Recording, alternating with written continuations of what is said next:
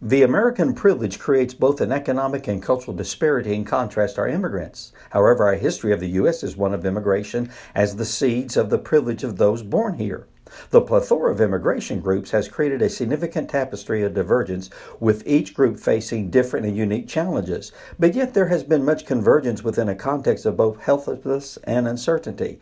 What U.S. historian Martin E. Marty has chronicled for Immigrants in Words, The Arrival by Sean Ton, has depicted through his award-winning picture book. Both authors have impacted our understanding of the disparity in each immigrant's journey.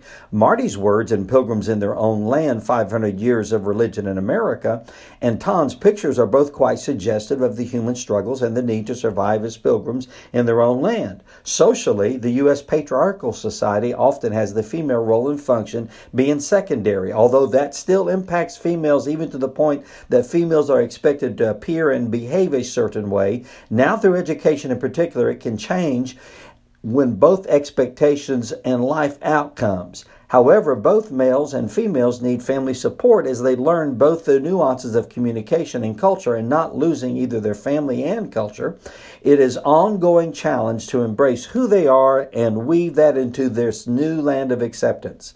Similarly, as all pilgrims feel both helplessness and uncertainty, each have helped to weave an empathetic tapestry of how all humans can survive.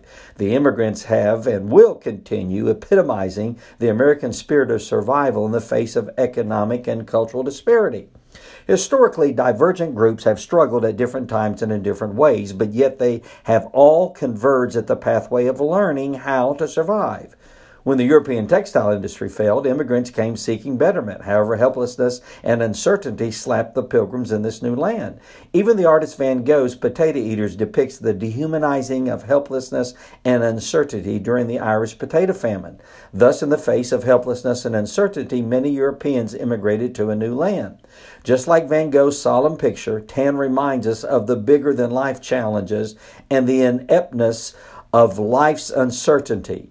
However, the unbelievable survival of the immigrants reminds me of the post-World War II reflective words spoken by Sir Winston Churchill about the quintessential seed of survival. He said, "Never give up."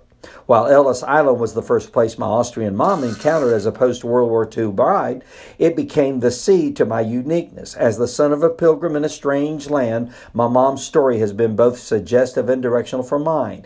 The challenges of speech and cultural awareness conflicted with my survival. However, as we struggled, we survived. We lived in West Virginia. However, the German language has no W sound. My mom taught me that we lived in West Virginia. Ridicule and making fun of me was inevitable since I could not even pronounce my name, Lloyd. Speech class by the third grade empowered me to not only say my libel sounds, but also help diminish my stuttering. However, it would take until the 7th grade before I would start acclimating academically in school.